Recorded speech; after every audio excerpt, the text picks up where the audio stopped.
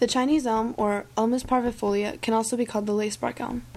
You can get a lot from its names. It's called the Chinese elm because it originated in northern Asia, particularly China, Japan, Vietnam, and North Korea.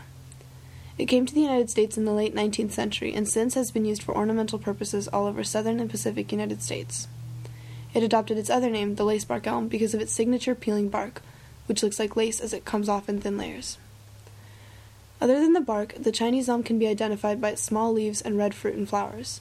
The leaves have teeth of equal size and spacing around their perimeter, and they're rough to the touch. The flowers, which bloom in early August, are perfect, meaning they have both male and female parts.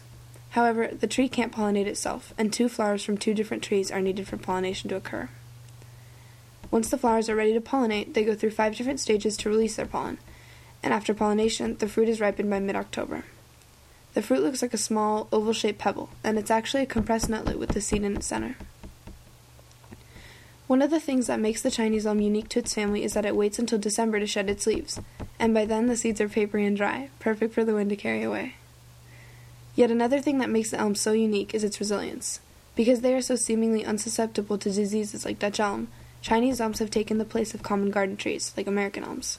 Because of this and their high tolerance to changes in the weather, pH levels in soil, and other environmental components, Chinese elms are very handy for use in hard-to-grow areas, like sidewalks and parking lots. But don't get excited and plant a lot at once. Their fast-growing pace and resilience has classified the Chinese elm as invasive. A much more manageable form of the elm is found in the art of bonsai. Chinese elms are great for bonsai beginners, as they don't need much attention or care. So pick one up today, and even you can begin appreciating the beauty of the Chinese elm. Yeah.